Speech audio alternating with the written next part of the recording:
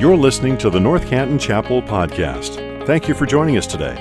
The North Canton Chapel exists to make much of Jesus every day to everyone. It's our prayer that this podcast will equip you to do just that. We believe that there's nothing like the church united together in gospel community.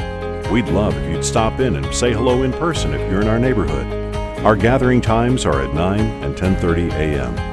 Thank you again for joining us today. Let's listen in. So if I say the words famous last words, I wonder what might come to your mind. If you do a Google search on like celebrity famous last words, it's really, really fascinating. Because what you find is there's this temptation when we think about like the last thing you say, the last thing ever to come out of your mouth. There's this temptation to kind of like reverse engineer, like back from that phrase, reverse meaning, back engineer into somebody's life and go, oh, that's what they're really about. That's what their life meant. Famous last words means something. This last weekend, I went camping overnight in Allegheny National Forest. It was like this beautiful, like one night. It was like the one day where it was like 71 degrees and like the trees just looked gorgeous. It was like this red and like orange and like ochre feeling, and it was great. And before I left, I was like, well, I want to be gone overnight, and Mandy's here, the kids are here. It's like, I want to give you like just a big hug and just some words. And I was just like one night. And I knew I was coming back. It was one night, and those words just meant a lot. Famous last words. There was this pizza campaign a little while ago. Do you remember, what do you want on your tombstone? Remember that one? This idea of thinking like, gosh, what do we really want to be about? What does my life really, really mean? That's the question we're going to be asking this morning. What is your life really, really, really about? This is the last week of this series called Restored. It's a character study in the life of Paul. We looked at Paul as a disciple of Jesus, this guy who meets Jesus on the Damascus Road and has this incredibly transforming experience. Turns him into a missionary. Now his life just has turned the entire other direction. His life is lived for the purpose of God and for the betterment of other people. Then he becomes a church planter and a pastor. And today we're actually going to look at Paul as a martyr. I'm going to take a look at not his last words, but at least I think how Paul would like to be remembered. Just a thought for us before we get into the text. I'd be willing to bet that most of us here today, or most watching online, you'd be very thankful for the life that you have. We're very thankful that we're alive, that we get to do these things and go outside, and on mornings like this, you get to feel the rain and you have people around you who love you. We're very thankful that we're alive. We understand that life is a very precious gift. I think the thing that I want us to take a look at today, just to heighten the preciousness of that life a little bit, is to ask the question, whose cause am I really living for? I want to hold Paul up as an example of a life turned inside out with profound meaning, who cherished every last breath of his life. So here's the story really quick, and then we'll get to the text. Paul is off and about on one of his missionary journeys. He's ping-ponging around, and he's talking about Jesus everywhere he goes, because this is what Paul does. And he comes into a port city called Miletus. And as he pulls in, he's like, gosh, I really would like to see my friends from Ephesus, that church where he spent so much time and invested so much effort. And so he calls the elders of the church of Ephesus. He says, come on over here. I want to talk to you guys. And he has this sneaking suspicion that he's never going to see him again. It's this interesting kind of premonition. And so there at Miletus, he has this conversation with these elders, this group of people that he had invested time into. And his words are really powerful. Take a look at Acts chapter 20, verse 18. What we're going to do today is we're going to look at this little section of Paul, and then we're going to talk about 6 principles that come out of this text for how you can make your life count. Verse 18 of Acts chapter 20. You can turn there, flip there, scroll there, or follow along on the screen behind me.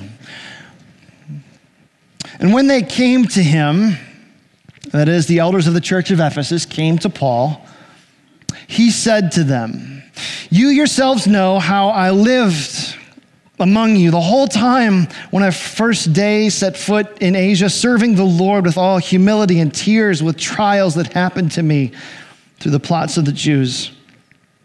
How I did not shrink back from declaring to you anything that was profitable and teaching you in public and from house to house, testifying both to Jews and to the Greeks the repentance toward God and the faith in our Lord Jesus Christ. Now this sounds a little bit like what we talked about last week, Paul's message, right, to the Thessalonians. He says this very strong, clear gospel message. There's so much we could talk about here, but in the spirit of famous last words, I want to focus on what Paul focuses on. What we get from Paul, even right here, is the distillation of every sermon he ever preached. And quick spoiler alert, it is a 9-word, 2-point sermon.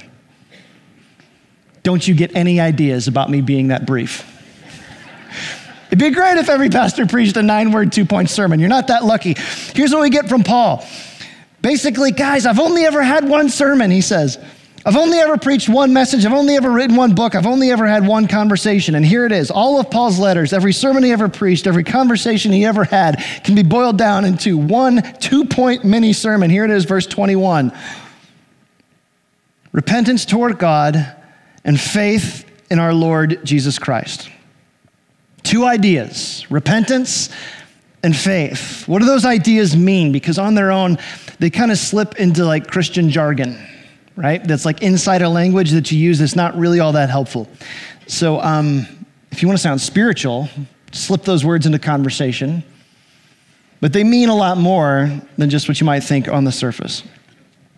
First off, repentance. Repentance literally means a turning away, like a change of direction. This is a whole lot more than just my bad. A whole lot more than like, I'm sorry. Repentance is something much deeper. For repentance to be real, it's got to have 3 crucial elements. And for this, I'm going to go straight to Spurgeon because nobody talks about repentance like Spurgeon does. Here's how Spurgeon describes repentance. Repentance is a hatred for sin. It is a turning from sin and a determination in the strength of God to forsake sin. Isn't that great? You see the 3 things in there? First off, it's a hatred of sin. It's a hatred of sin. It's more than just, I'm sorry, or I did something wrong. It's hating that thing that I loved. It's not self-hatred or self-shaming, like, I'm a terrible person. I'm such a screw up. Oh, I'm such a, That's not repentance. That's just self-hatred. That's very different. Repentance starts with seeing this thing that I love in my flesh, this thing that I used to count on, and I see it and I go, gosh, I used to put all of my weight on this. I used to trust in this thing. Repentance is seeing this for what it is and saying, I don't want that anymore. Repentance isn't me just admitting that I do the wrong things. Repenting is me admitting that I love the wrong things. And so it has to start with a hatred of sin. The second element of repentance, though, is a turning from sin. Inward repulsion isn't enough. Like, I don't like it. I want to be done with it. That's good. That's where it starts. But here's what usually happens for me is as soon as I get off that thing, whatever your chosen poison is, that thing knows me really well. And so it calls me back. I'm sure I'm the only one that experiences this. It woos me. It seduces me. It knows how to lure me back in because it knows what I like to hear. And before long, I'm kind of like sliding back in on it again, right? I'm the only one who ever deals with any of that. I'm positive. The reason that works is because I've grown comfortable with it. That's how insidious sin is. I'm used to it. And all that reveals is that I didn't really break up with my sin. I just got mad at it and we're on a break. But now we're back together again and it's all good. There's an old adage, 'tis not enough to say I repent and then return the way I went. There has to be a turning from it. This is the alcoholic dumping everything down the sink and then smashing the bottles. This is the porn addict getting rid of the phone and saying, it doesn't matter, I don't care, I want this thing out of my life. This is the cheating spouse confessing their unfaithfulness and then blocking the number. Repentance is not theoretical, it has to be real, and so I have to create distance from that thing, that useless idol. That's the second part, is a turning away from sin. Third part, for repentance to be real, is a determination in the strength of God to forsake it. Again, Spurgeon, I thought this was so insightful. Here's what he says: every sinner hates his sin when he comes near to the mouth of hell. Whew. Every murderer hates his crime when he comes to the gallows.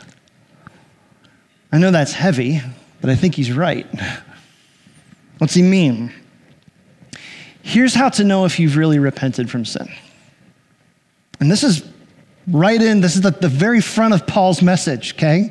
We'll get to the good stuff in a minute, so we got to go through the heavy first. Here's how to know if you've really repented of sin. Would I still do it if I knew I wouldn't get caught? If I could somehow remove the consequence of sin from you, if there was no hangover to haunt you, no search history to bust you, no Life 360 to track you, no image to maintain, no narrative to perpetuate, or reputation to preserve, if I could somehow remove the consequence of sin from you, would you still hate it? And if you go, well, I mean, if there's no consequence, that's not repentance. But if you can say, honestly, yeah, because that thing is a liar and I hate it and I want it done. I don't ever want to see it again. It's bankrupt. It's empty. I need something else. If you're saying that, that's repentance.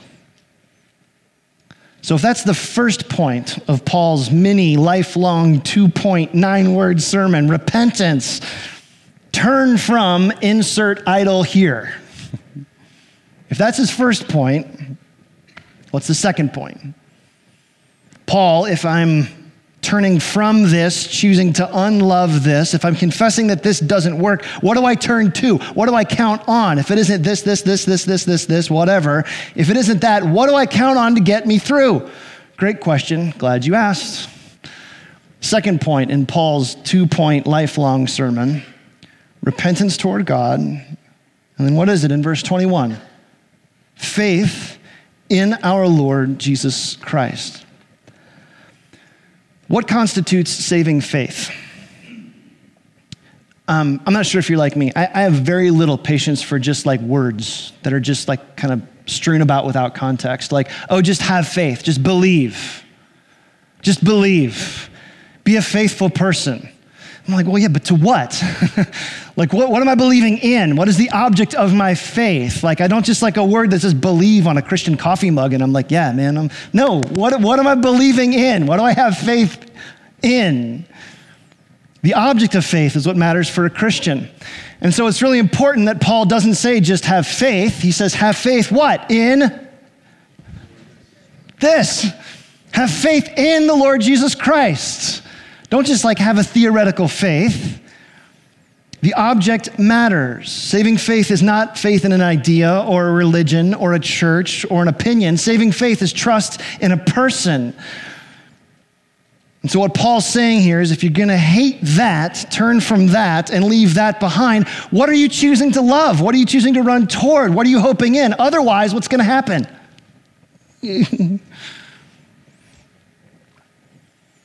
And his answer is very singular. Christ alone. And that's it. Like repentance, saving faith has 3 crucial elements to you, and I think this might be helpful for you. First off is knowledge. Knowledge. Knowledge is understanding something and recognizing it as true. Like I can take a look at this stool over here and I can say, I've seen these before. This is a stool. Have you seen a stool like this? We've seen these things. It's got 4 legs, right? I believe this thing can hold me. Makes sense. Like, not too wobbly, feeling all right. That's knowledge. Knowledge is the first element of saving faith. But knowledge on its own isn't enough. It's why James says even the demons believe that and shudder. What does he mean? He means that even the demons believe that Jesus Christ is the Son of God, but it doesn't save them. Why? Because it's too external. It's just up here. It's like, yeah, over there. There must be something else for saving faith. Secondly is belief. Not just knowledge, but belief. It moves from my head to my heart. And I go, okay, not only do I believe academically that this thing could probably hold me, I now believe to the point of conviction. And this sounds stupid because of the metaphor, but I am convicted that this thing could hold me. I have an emotional connection. I'm willing to fight for it. It's moved me internally now. I get it. It doesn't mean that emotion saves you, but it does mean that you can go, amazing love, how can it be that thou, my God, should die for me? There's this sense in which I look at the claims of Christ and not just say, oh yeah, he's a good savior. He is who he says he is. There's got to be something more than that where I go, no, that's actually for me. Not just somebody could sit on that and it would hold them. I could. That could be for me. You see how this moves from the realm of the academic and theoretical to the realm of the personal? So there has to be knowledge, there has to be belief, and then the last element of saving faith is there has to be trust. Here's trust. It'd be really terrible if that thing broke right there. But this is trust. It's like, I'm putting everything I am on this thing. I'm not hedging my bets. I'm not counting on Jesus plus. I'm not gonna be a good person and then maybe Jesus will help me out if I'm not a good person, right? It's everything is on this thing. There's nothing held back. This is called volition, trust. This is the third element of saving faith. And when Paul says, turn from that and put your faith in this, I am counting on this thing to deliver me from whatever ails me. That's a great definition of God, by the way. I know that's really philosophical, but just sit there for a second. Great definition of what you think about God. Your conception of God is whatever you're counting on to deliver you from your greatest need in your life. And Christian theism says, I am counting on Christ to deliver me from my greatest need, which is my sin. And he can fix it. He can atone for it, and him alone. And so in Paul's 2-point sermon, repentance and faith, that's what he's going after. Now, let's back up a little bit. This is Paul's lifelong 2-point sermon, 9 words. Stop counting on this. And for his Jewish audience, it's the law. For the Greeks, it's idols. For any one of us, insert idol here.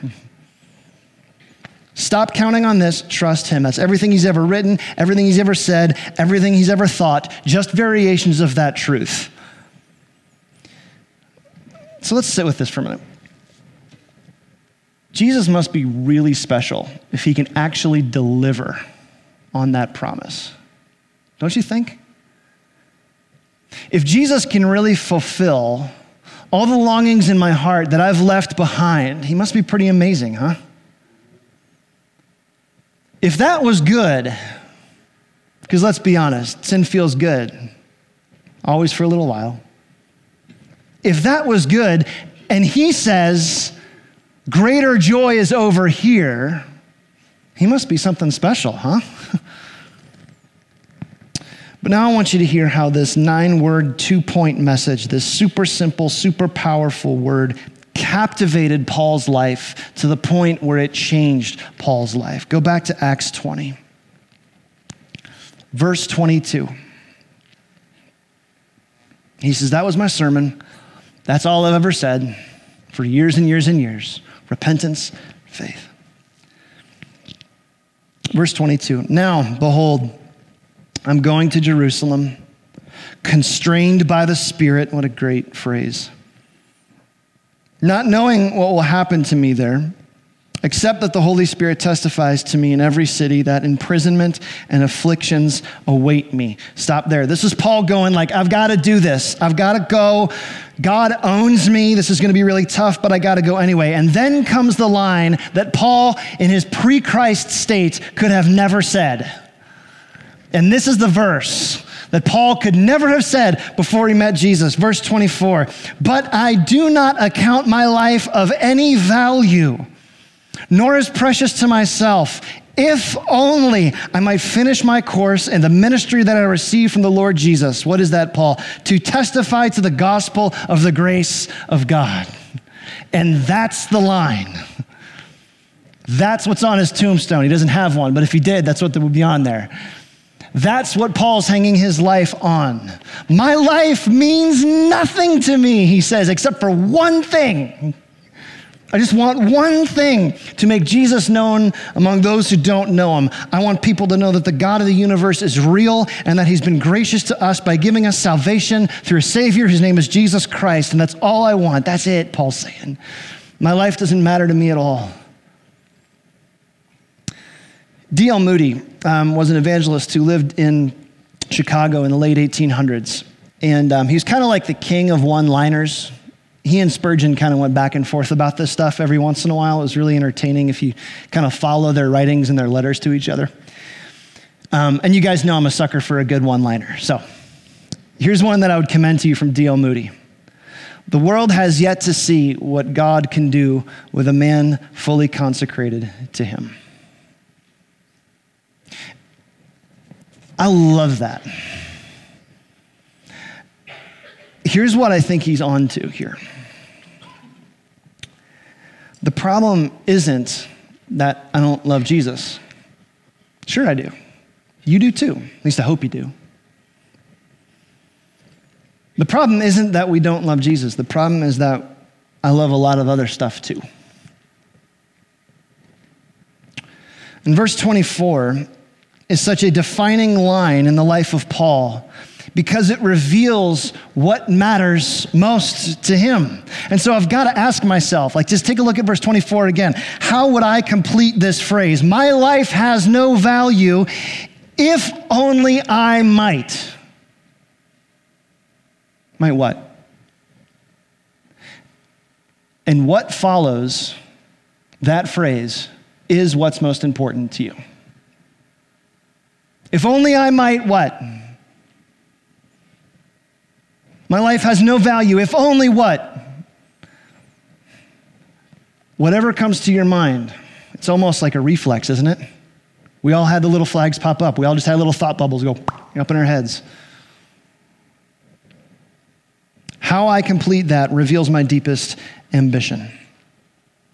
Slide on down to verse 36. Paul says that, and he says a lot more. And then he says, and when he had said these other things, he knelt down and prayed with them all. And there was much weeping on the part of all of them.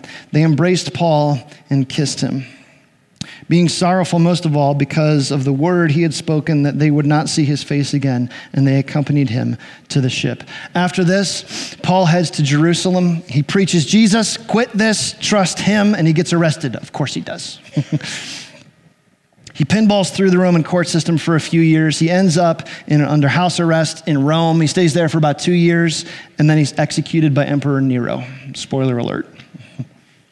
Nero, who about a month after that would end up dead himself. We don't know Paul's actual last words. Scripture doesn't give us that. But here's the last picture we have of him. I want to just show you the last portrait in the book of Acts. Acts 28, verse 30. This is talking about his time in Rome. It said he lived there in Rome 2 whole years at his own expense and welcomed all who came to him, proclaiming the kingdom of God and teaching about the Lord Jesus Christ with all boldness and without hindrance. That's the last picture we have of Paul. Everything else is history and early Christian biography. So is that a tragic story? Is it a good story? Is it a model story? Why do we have the life of Paul splayed out in the way that we've done this? I want to put a magnifying glass over Acts 20, verse 24. In this last week of this particular series, we talk about Paul being a martyr. I think there are 6 principles that are very critical if you want to make much of Jesus in your life today. Hopefully that phrase resonates with you. Make much of Jesus every day to everyone. That's kind of like what Paul was about, so we just kind of like stole it from him. So there's that. 6 principles that I want to throw your way today. Principle number 1, your life has value. And I think we need to start here, because I believe that there are some of you in this room and there are some listening online who don't believe that.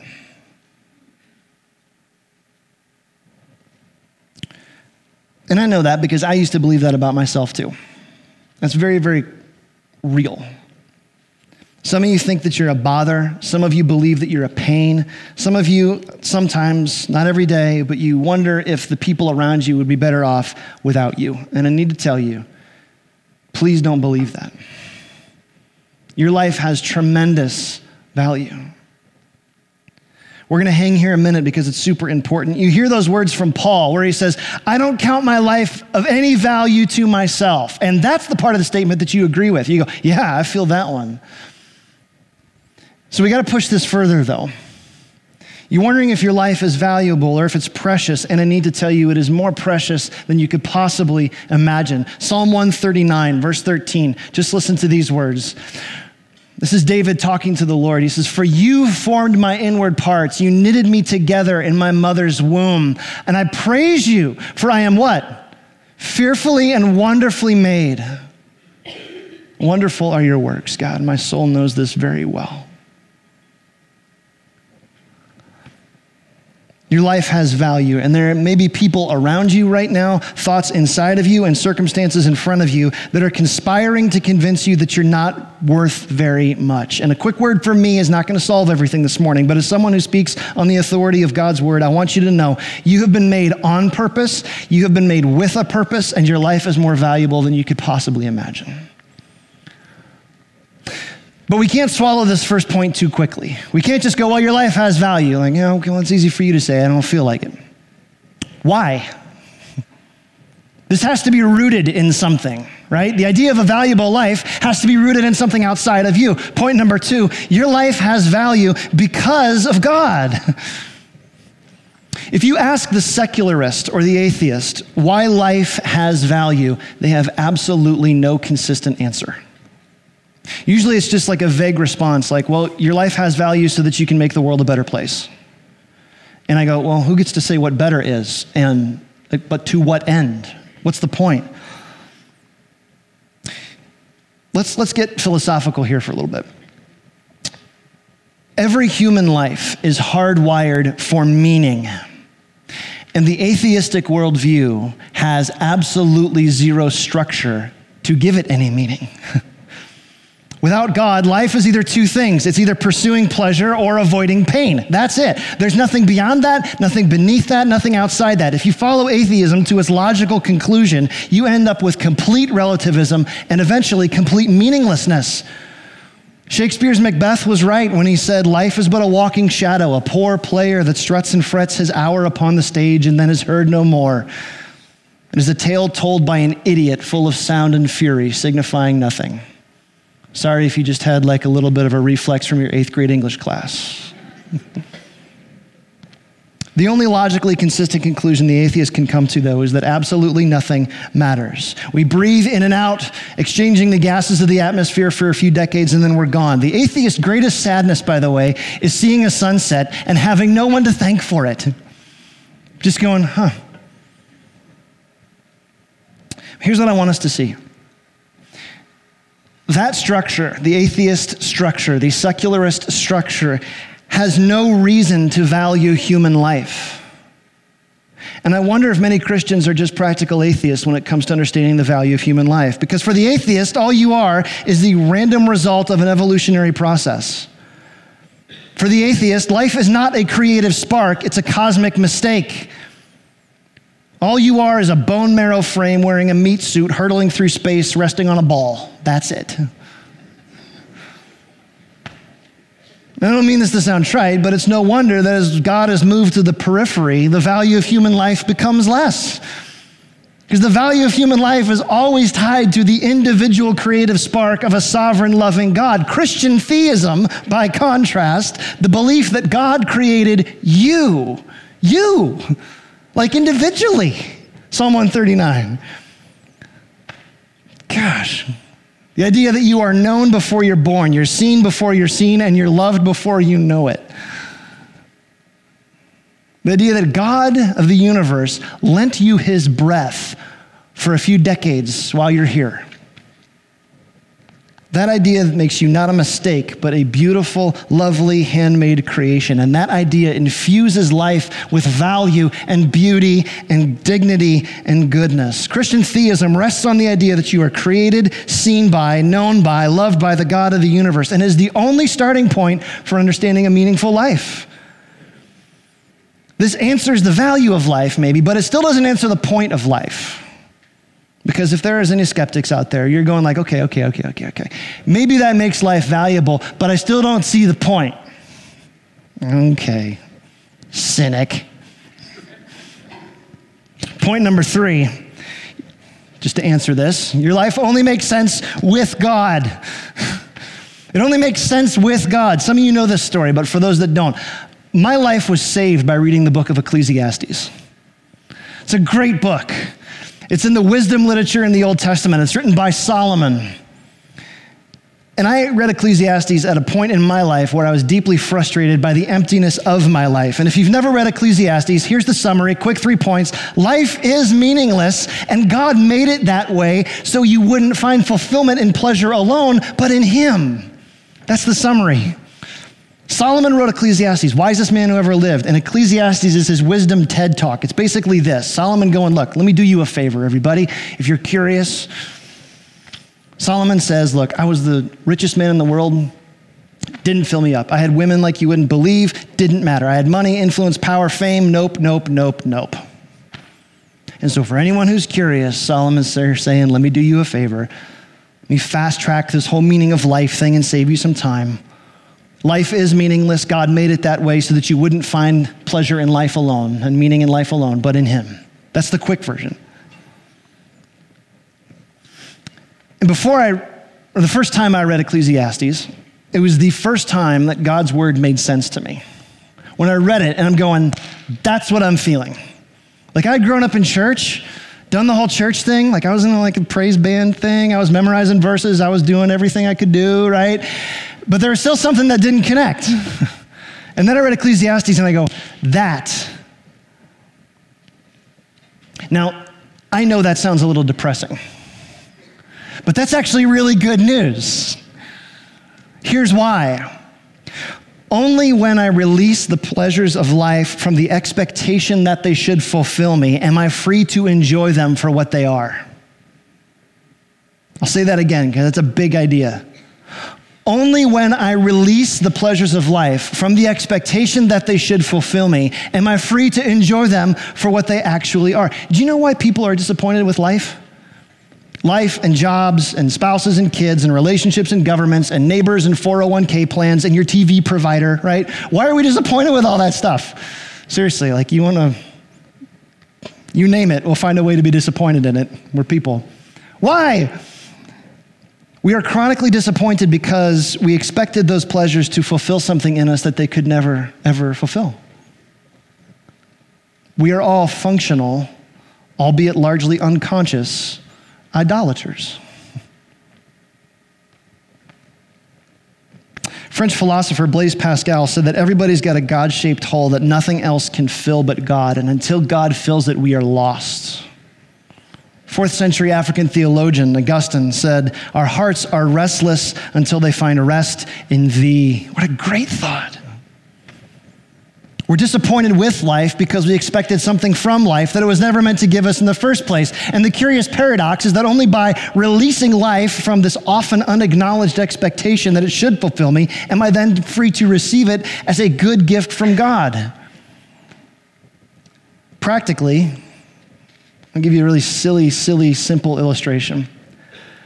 I can only enjoy the taste of an apple when I release it from the expectation that it should fulfill me, and then I receive it as a gift from God meant to lead me back to him. Relationally, I can only enjoy marriage to Mandy when I do 2 things. When I release her from the expectation that she should fulfill me, and receive her as a good gift leading back to the God who can. If you're a parent, You can only enjoy your kids, Joseph, Karsten, Hannah, when I do two things. When I release them from this unwritten expectation that they should fulfill me, then I can receive them as a good gift from a God who can. Now, that's not like distant, cold-hearted stoicism, like, oh, life is so bleak, blah, blah, blah, blah. It's actually really good theology.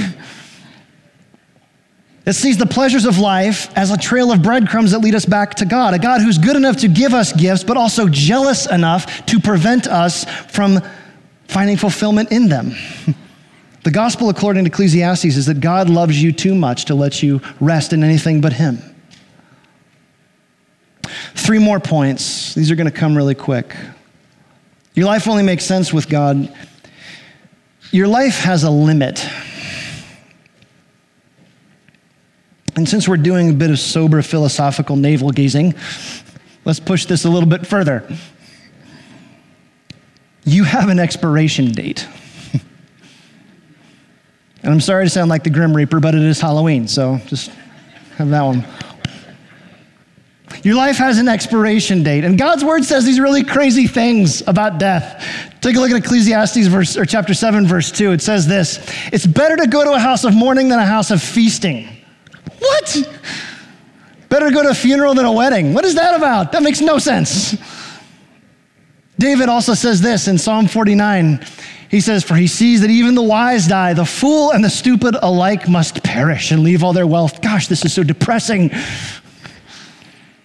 Last one, the book of James. It says this: come now, you who say, today or tomorrow we'll go into such and such a town, spend a year there, trade, and make a little profit.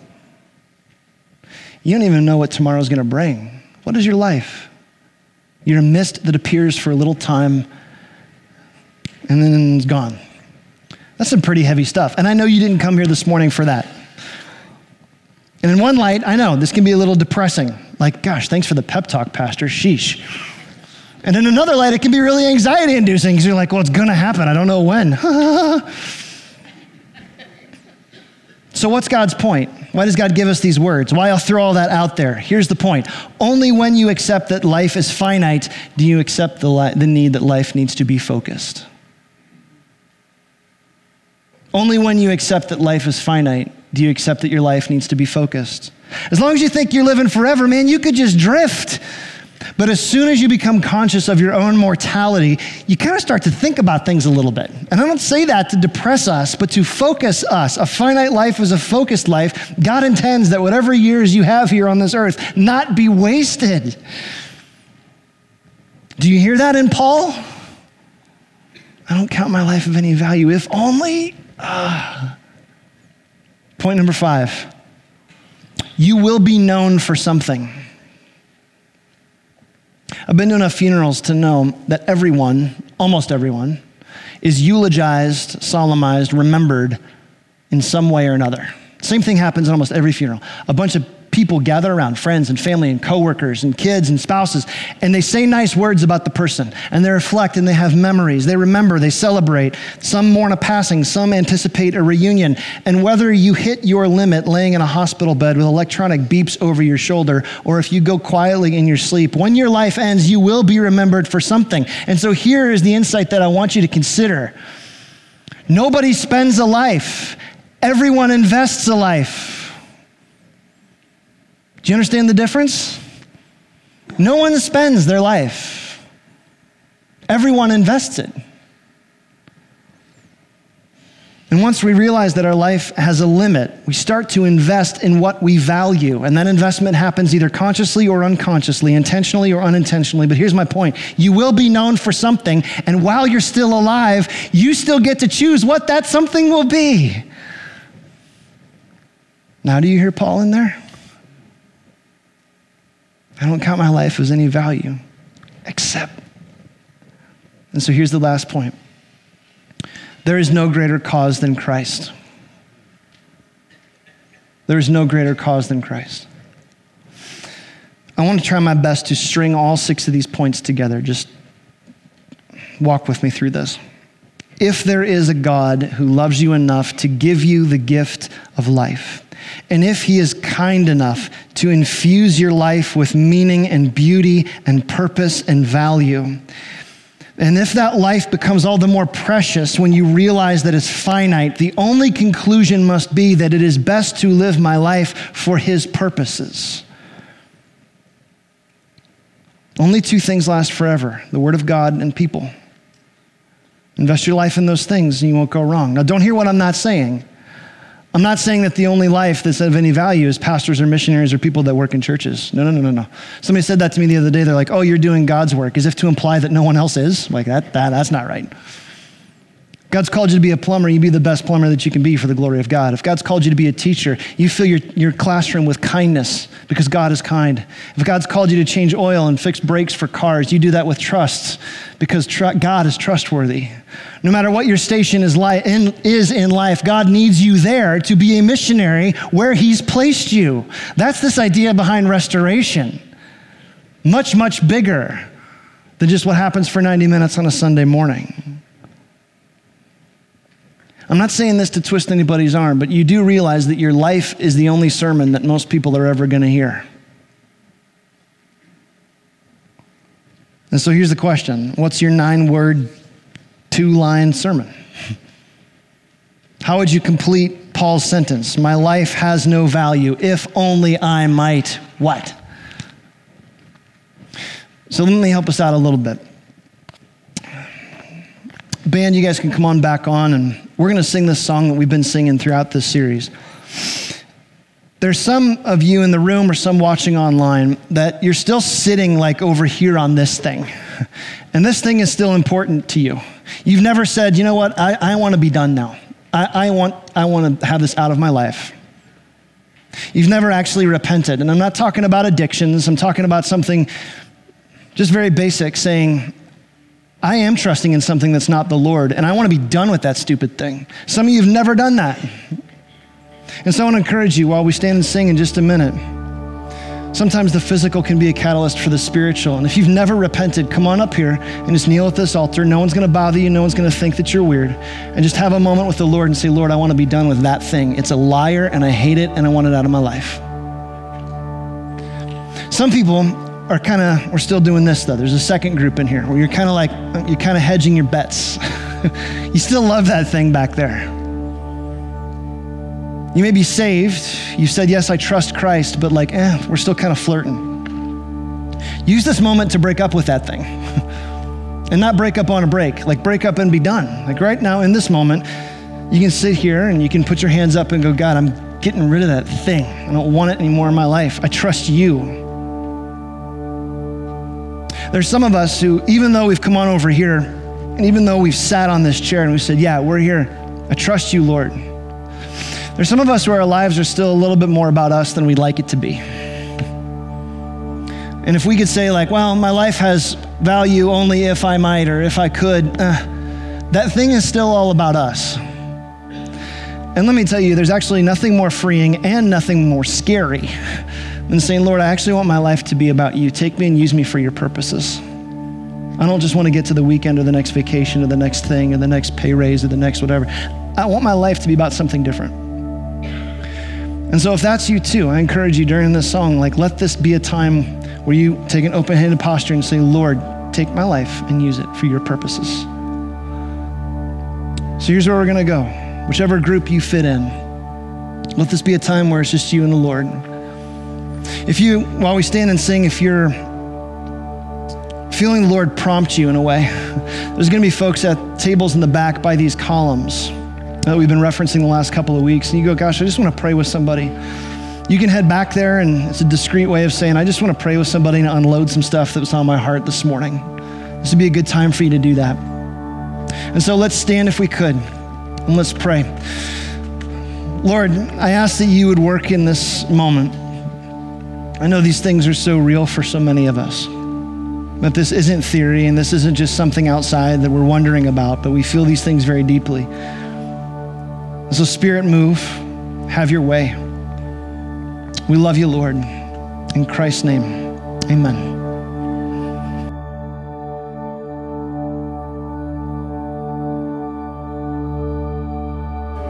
Thank you for listening to this episode of the North Canton Chapel Podcast. If this ministry has blessed you in any way, please share this episode with your friends or spread the word on social media. If you subscribe and leave a 5-star review, it goes a long way to helping us make much of Jesus every day to everyone who hears these podcast episodes. You can also donate to this ministry at ncchapel.com/give. Thanks again for joining us. May you go out into your places and spaces, making much of Jesus every day to everyone.